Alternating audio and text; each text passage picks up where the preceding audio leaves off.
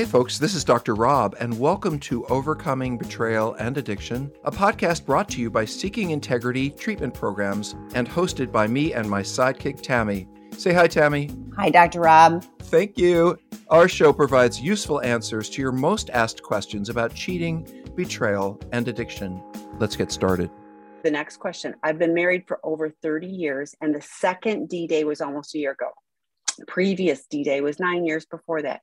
This time, my husband is going through the 12-step program, and I believe he finally gets it. In his own words, to describe his addiction as nothing less than insanity. He's getting it. We are sleeping in separate bedrooms, and the thought of him seeing me without clothes on gives me great anxiety. I'm sorry. By the way, he has also been reading out of the Doghouse book and is amazed by how much it hits home. Going back to the join the work group for that particular one, but yeah, I'm so sorry that it's traumatizing for you to even consider him seeing you that way and vulnerable. So, well, I think that is trauma. You know, the idea that, oh, this person looked at so many other people and now they're looking at me and I feel like I've been slimed, or I feel like, if you don't feel safe with this person, and especially if you've had some issues in the past about betrayal, or I can imagine it's going to send a shiver up your spine when you think, oh, they're going to want to be sexual with me, or they're going to want to even get close to me. I do think that might be something to work on a little bit with other people in your recovery. I would want you to be talking to other, I don't know your gender. Oh, it's probably spouse. I know we don't know we actually don't know, but let's assume female just for the sake of okay. Yeah, because I think this is a really good thing to take to couples therapy, to other spouses, and say, I bet if we did a little poll, there'd be a number of spouses who said right here now, I don't feel comfortable when I am coming out of the shower and he walks in. I don't feel comfortable after everything has happened. I don't think you're alone. I do encourage you to dig in with other people who can understand this and who've been through this, whether the free groups or, Tammy can direct you. By the way, that is TAMI at seekingintegrity.com. And the reason I give Tammy's information is because some of you are looking for therapists. Some of you are looking for some of the workshops. Some of you, Tammy is does not want to take a lot of phone calls because she will never get off the phone, but she's really into email. And she will respond to everyone and everything. That said, on our website, it says if you're calling for treatment. So those that are calling and really inquiring about our residential treatment program, I'm happy to, that's a bigger commitment. I'm happy to answer any questions about. Well, Tammy, that's how you get paid. That's Everything how we else all we get give away paid. for free. It's not, but I'm going to qualify that. Even with that, there are people that aren't a fit for our program. We turn people away. It is not just about filling beds. We're seeking integrity. I value that. We are seeking it personally. We want to help the client seek that. We do not, we are not just about filling beds. If we can help you, we want to help you. If we're not the right fit, then we want to help you find the right fit. So, and I'm not very good at this part, but I will say this, one of the reasons we're able to give away our time and podcasts and get these people to volunteer for us and set up all these websites and all of that, and is because we teach classes and we run treatment, and that allows us to make a salary, make a living, and also do all of the other stuff we do for free. So when you hear us talking about work groups in the treatment center, we're not really trying to sell you anything. I think it's more about resources. We want to make you aware. Absolutely. Yeah. Like you can't do this on your own. And for those, and we hear this, he thinks he can do it on his own. He won't succeed. And you poor betrayed partner, I'm sorry, and you shouldn't have to struggle on your own. Like there are resources, tons of free stuff, low cost. A 6-week work group is $350 for 90 minutes every week, live facilitated. That's a fantastic value to get a foundation of psychoeducation that you're not going to get, in your therapist's office. And therapists probably charge more than the $60-ish that, that is. It's great information and support. But when we hear, and we hear all the time, life-changing from the clients who have been with us. We got a great email, and I won't get it right. But we got an email from a partner. She said, it was along these lines. It was like, I don't know what you did with the guy that I sent, but you can keep him. I love this guy that I like this. The guy that you sent back, the one that came back. Yeah, is great, but you can keep the other one. And I was like, I mean, it was a humorous take, but it's profound. That's what we're working to do, is provide people with an opportunity to do life differently. The person that mentioned, I've been doing this for decades, you know, but we all did, you know, until we got help and qualified help to be able to not keep doing the same insane thing. So there is help, and people keep putting things. If you put a question in the chat, we're not going to answer it. If you put it in the Q&A, we will do our best. I think we're going to run out of time, but we'll try. So, okay, next question. Can you speak to whether or not there's a physiological need for a man to have sex to ejaculate semen? I'm a betrayed partner. My husband says celibacy isn't normal and as an excuse to watch porn since we don't have a physical relationship. This is one of those BS. Well, here's a good one. Tell your husband that you spoke with someone who has a PhD in clinical sexology. I spent almost 5 years studying what is sex, what is it about, how do the parts work, trans, you know, all those issues. So I can say with clarity that men have this thing called nocturnal emissions. When you're a 15-year-old or 13-year-old, you may have a nocturnal emission and not even know what that is. In other words, we will ejaculate in our sleep. The body takes care of itself. So if the body had a need to refresh itself or release semen or whatever, it would happen. It would happen during his sleep. His body will take care of itself. So is celibacy not normal? I don't know. I mean, I think there are many people that they just had a baby, they take time out, someone passed away. There are times when we just stop or don't feel like being sexual. Is that not normal? Sometimes I say I had a really bad relationship and I don't want to be sexual for a while because it brings back memories, or I'm not ready, or why would that not be normal? What does normal even have to do with it? The question is celibacy healthy for some people? And there's nothing unhealthy about it. I'd be more concerned about your husband's desire to tell you how important it is that he watch porn. I've said to many men, it's not going to fall off. You're not going to be in pain. It's not going to back up like a drain. You know, you'll be fine. Your body will take care of itself. But that was funny, Tammy. Yeah, that is totally one of those where, yeah, he's lying to himself and you. So don't believe him. Glad you're here. Okay. Next question. I am a sex addict and have been celibate since last August, but 3 weeks ago, my wife asked for a divorce following my formal therapeutic disclosure. In the last week, I have started to masturbate and watch videos, not porn, about women dancing. That's still problematic. I feel I can ruin all my hard work of the last 12 months in a flash. I want to stay in my recovery as a single man until I can control my addiction better. I know I will be in recovery the rest of my life. Any recommendations to move forward and how to meet my healthy needs? Well, if I were Tammy, I would say I don't see anything about 12-step programs. I don't see anything about groups. Yep. I don't see anything about therapy. Is that what Tammy would say? Well, so first of all, if you figure out how to control your addiction, please write to me, because make a lot of money. That would be very unique. I have no control over my addiction. I have control over my recovery. So that's really how I see it. And I'm really sorry that you chose clearly, behavior that's problematic, but also I hear some shame in there that I've ruined things. Well, today's a new day. You can choose differently. You're here, good. But yeah, like leaning into, there's 12-step, like you could be on a 12-step meeting, 24/7. I don't recommend that, but rather than doing that, we had a guy that said, every time I feel like relapsing, I listen to one of your podcasts. I was like, great, watch one of these videos. Trust me, that won't be, that's anyway, I won't go there.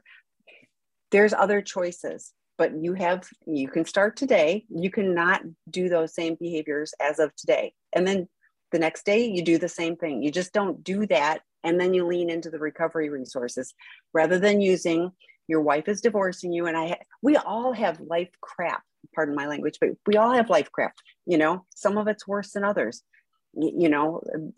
Recovery is how we learn to do life differently, not because all of a sudden it got magically better, but we learn to have tools and support to do life differently. So shit happens. Exactly. Yeah.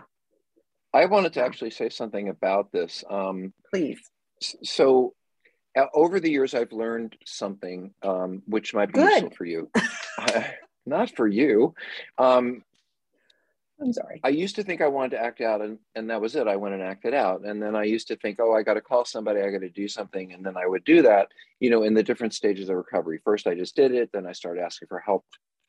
But now I understand, and I think this is the most important piece, not that I don't do something about it, but my acting out is just like a pull on my sleeve that says I'm needful, or I'm lonely, or it's like having an inner child, that concept. It's like the kid is saying, pay attention to me, or do something for me, or I'm scared because this person I've lived with is going away. And it's like, and I've said this before, it's like we say to that kid, shut up, I don't have time for you. And we go and act out because that's the emotional part of ourselves that we don't want to have to deal with. So if you are struggling, you need more people around. It means you're lonely. It means you're, there's a reason why you said my wife wanted a divorce and then I started back with my behavior. I don't think that's very hard to look at the connection with. You're having a lot of feelings about it. Who you're sharing them with? Whose support do you have? Who are you crying with? Who is encouraging you to move forward, and how you're going to move forward? I think all of that. And maybe I wouldn't be. By the way, it's interesting because, again, we don't know about 12-step programs. I really hope you're in one, because what you said was, last week I've started to master and watch videos, not porn, about a woman dancing. I feel I can ruin all my hard work. You shouldn't be making those decisions. You should have a sponsor to go to and say, I looked at this. What does this mean? Where do I need to take it? How can I stay out of trouble? You shouldn't have to be worried about if you ruining or not ruining, or that's not your that's none of your business. That's why we have people around us to tell us, you're really struggling with that. I think you're doing fine. Or, by the way, you're not looking at hardcore porn every night for 3 hours. Let me I'll say one more thing, Tammy. I used to work at a very expensive treatment center. I worked at lots of treatment centers. And I used to say to the owner, I said, how can you charge this much money for treatment? I mean, because a lot of people leave and they go back to their using and all that. And he said, well, you know what? Treatment doesn't always stop people from using, but every time they go, if they have to go more than once, they use less. They know more and they're less likely to use. The research says, they drank this much. Now they're maybe drinking less because they're still drinking and they're still a drunk, but they're not doing what they were doing before. And this is especially true for us. So think about where you were before, and now you're watching some videos about women dancing. I'm not saying that's a good idea for you, but it's a whole lot better than where you were. Now put a foundation under it so that you don't slip down further. And by the way, the single man thing just makes me think, someone's thinking about dating. Someone's thinking, there's something about being a single man that struck me. And I thought, you are not ready. Don't even think about it. You're struggling both emotionally and with your recovery. You're not grounded, and you're probably longing for connection, and you're probably missing her. This is not the time to date anybody. Just want to put that out there. Tammy, you felt that vibe too? Yes, no, I agree with that. Because I was like 3 weeks. Okay, I should be watching. And here's the other thing. I felt the lonely of, like, I'm watching a video about a woman dancing. Like, that's sad to me. And you could be.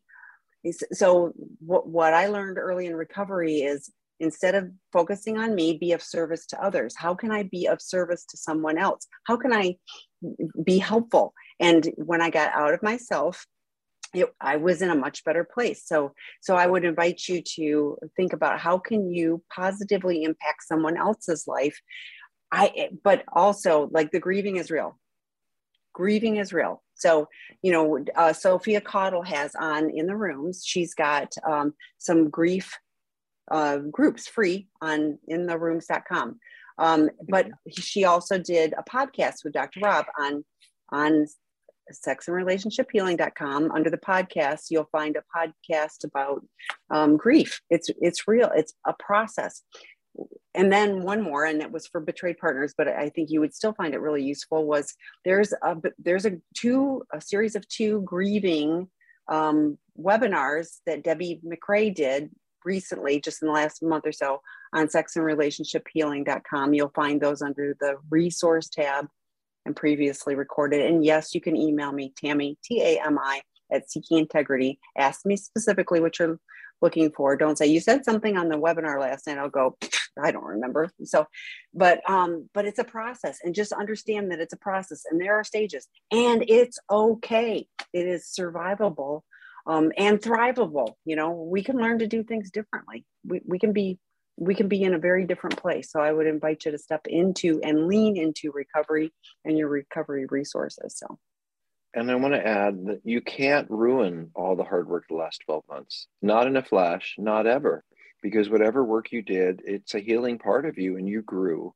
So, you know, even if you give the whole thing up today, you're still a better person than you were when you started. So you don't ruin anything. You may stumble, you may fall in a hole once in a while, but we don't ruin things. We just get back up and go back to work.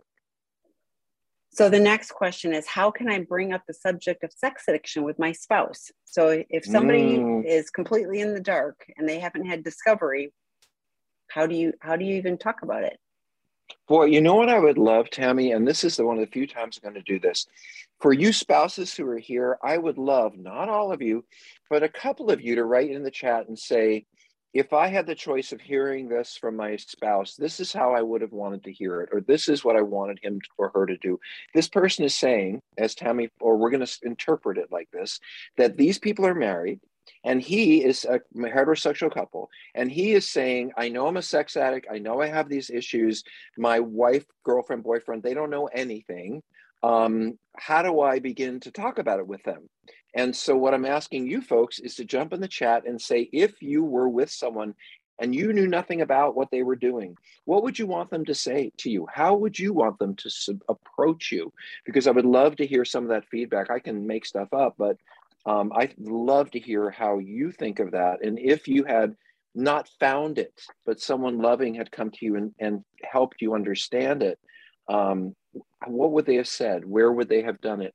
You know, my first response to this is go see a therapist who knows what they're doing, because what I don't want to see is you going to your spouse and throwing up all over them, you know, and that, by the way, I can tell you what to not do. Don't sit down with your spouse one night and say, I have a few things to tell you, and then just, you know, tell them even half of what you know, because what support do they have? Who are they going to call? Where's their therapist? You just, you know, as nice as it would be to get it off our shoulders. And by the way, some of us addicts, I've had one guy say, you know, I don't understand. My wife kept asking me what was going on, and I finally told her, and she didn't seem particularly happy that I told her. That's how narcissistic he was. He wasn't thinking of how it would actually make her feel. So I love that you're asking this questions. Ooh, here's an answer. We've Someone got some, said, yeah. I would love good. to hear about it in the presence of a therapist instead of discovering it. The next one was, tell me you need to talk to me about something serious, what you're dealing with, and how you are planning to do about it. So what you're planning to do about it. I would have liked it if he had already started therapy and then invited me to a session and told me he was struggling with.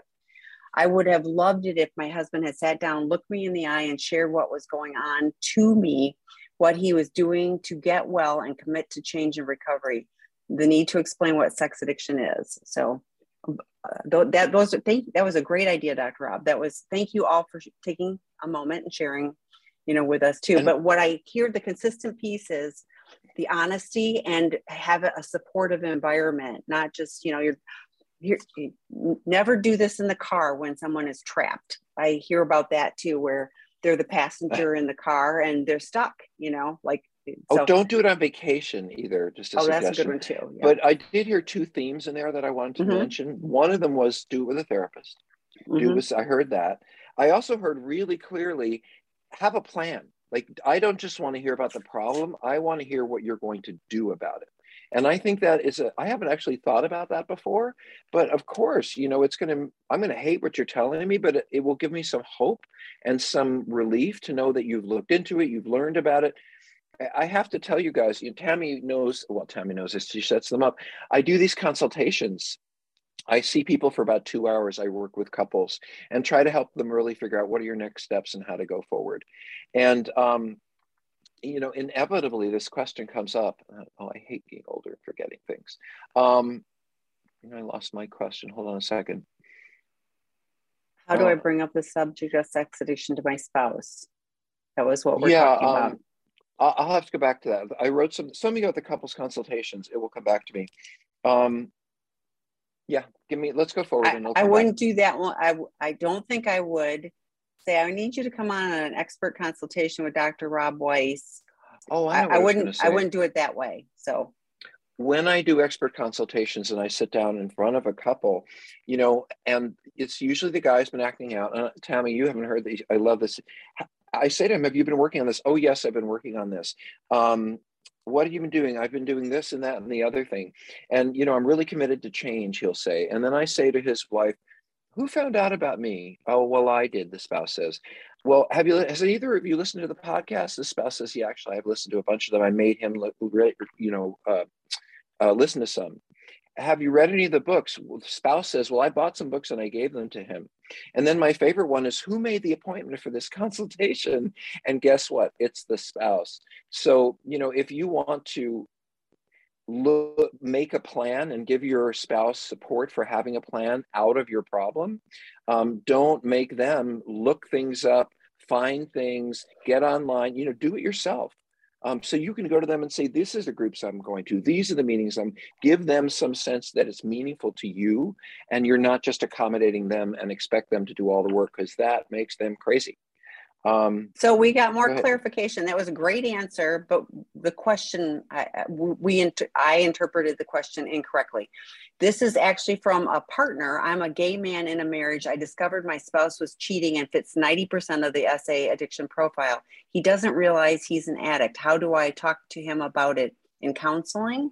So I wrote a book called Cruise Control, Understanding Gay Men and Sex Addiction. No, Understanding Sex Addiction in Gay Men. I think I'm the only person who has written, and it's been revised.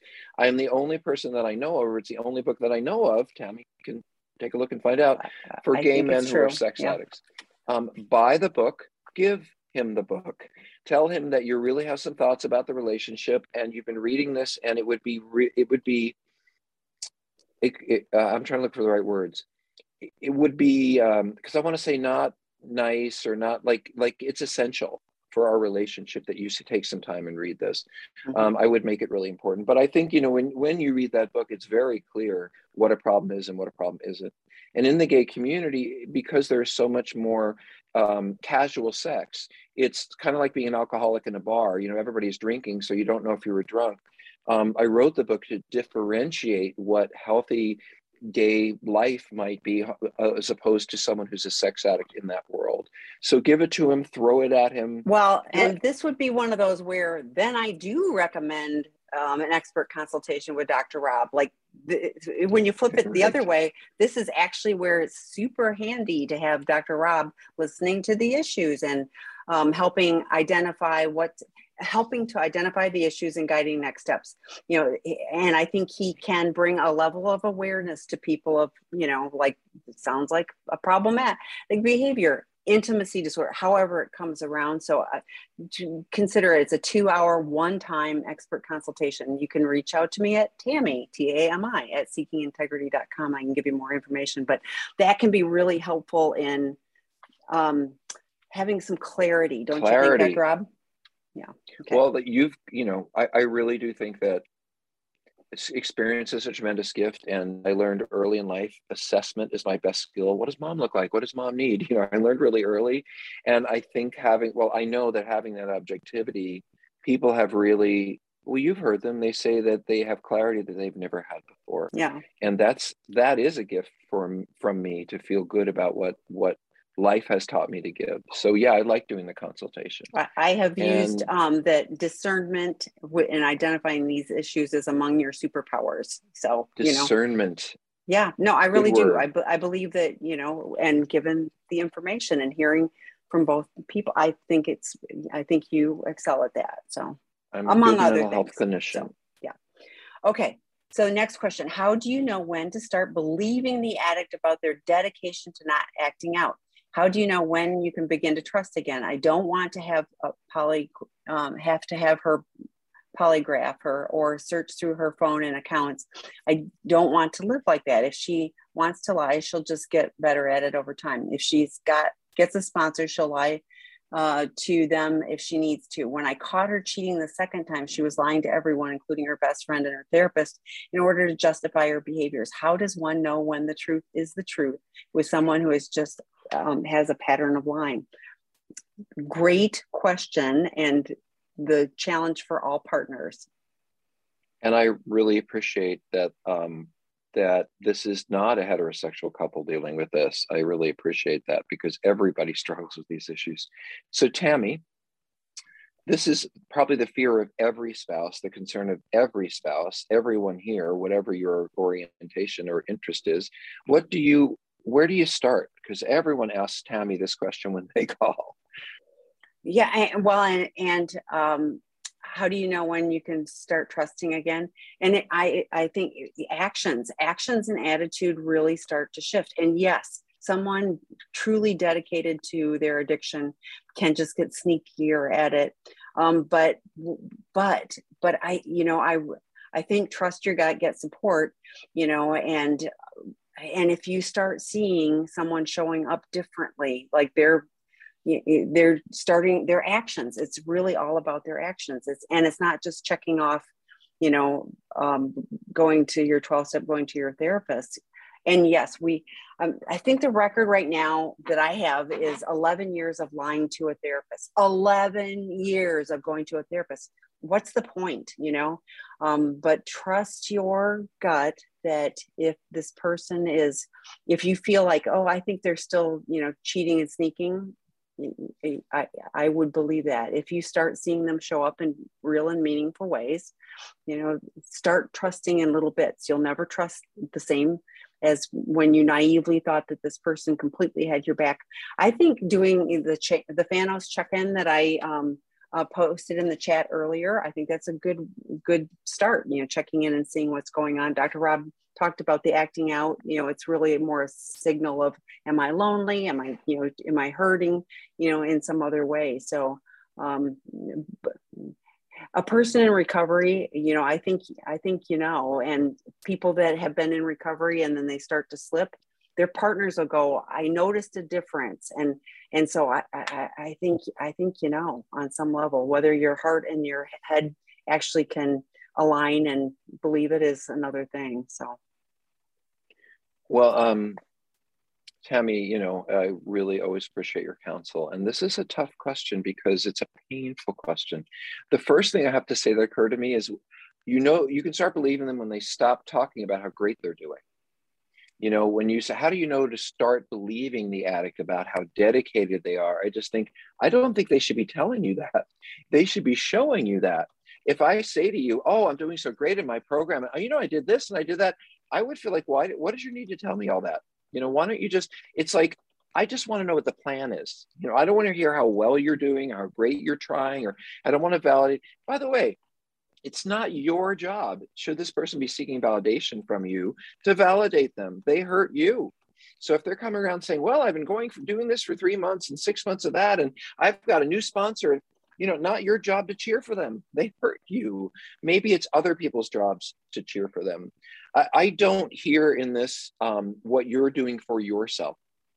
I hear a focus on what if she does this and what if she does that, and how do I handle this, and can I trust that?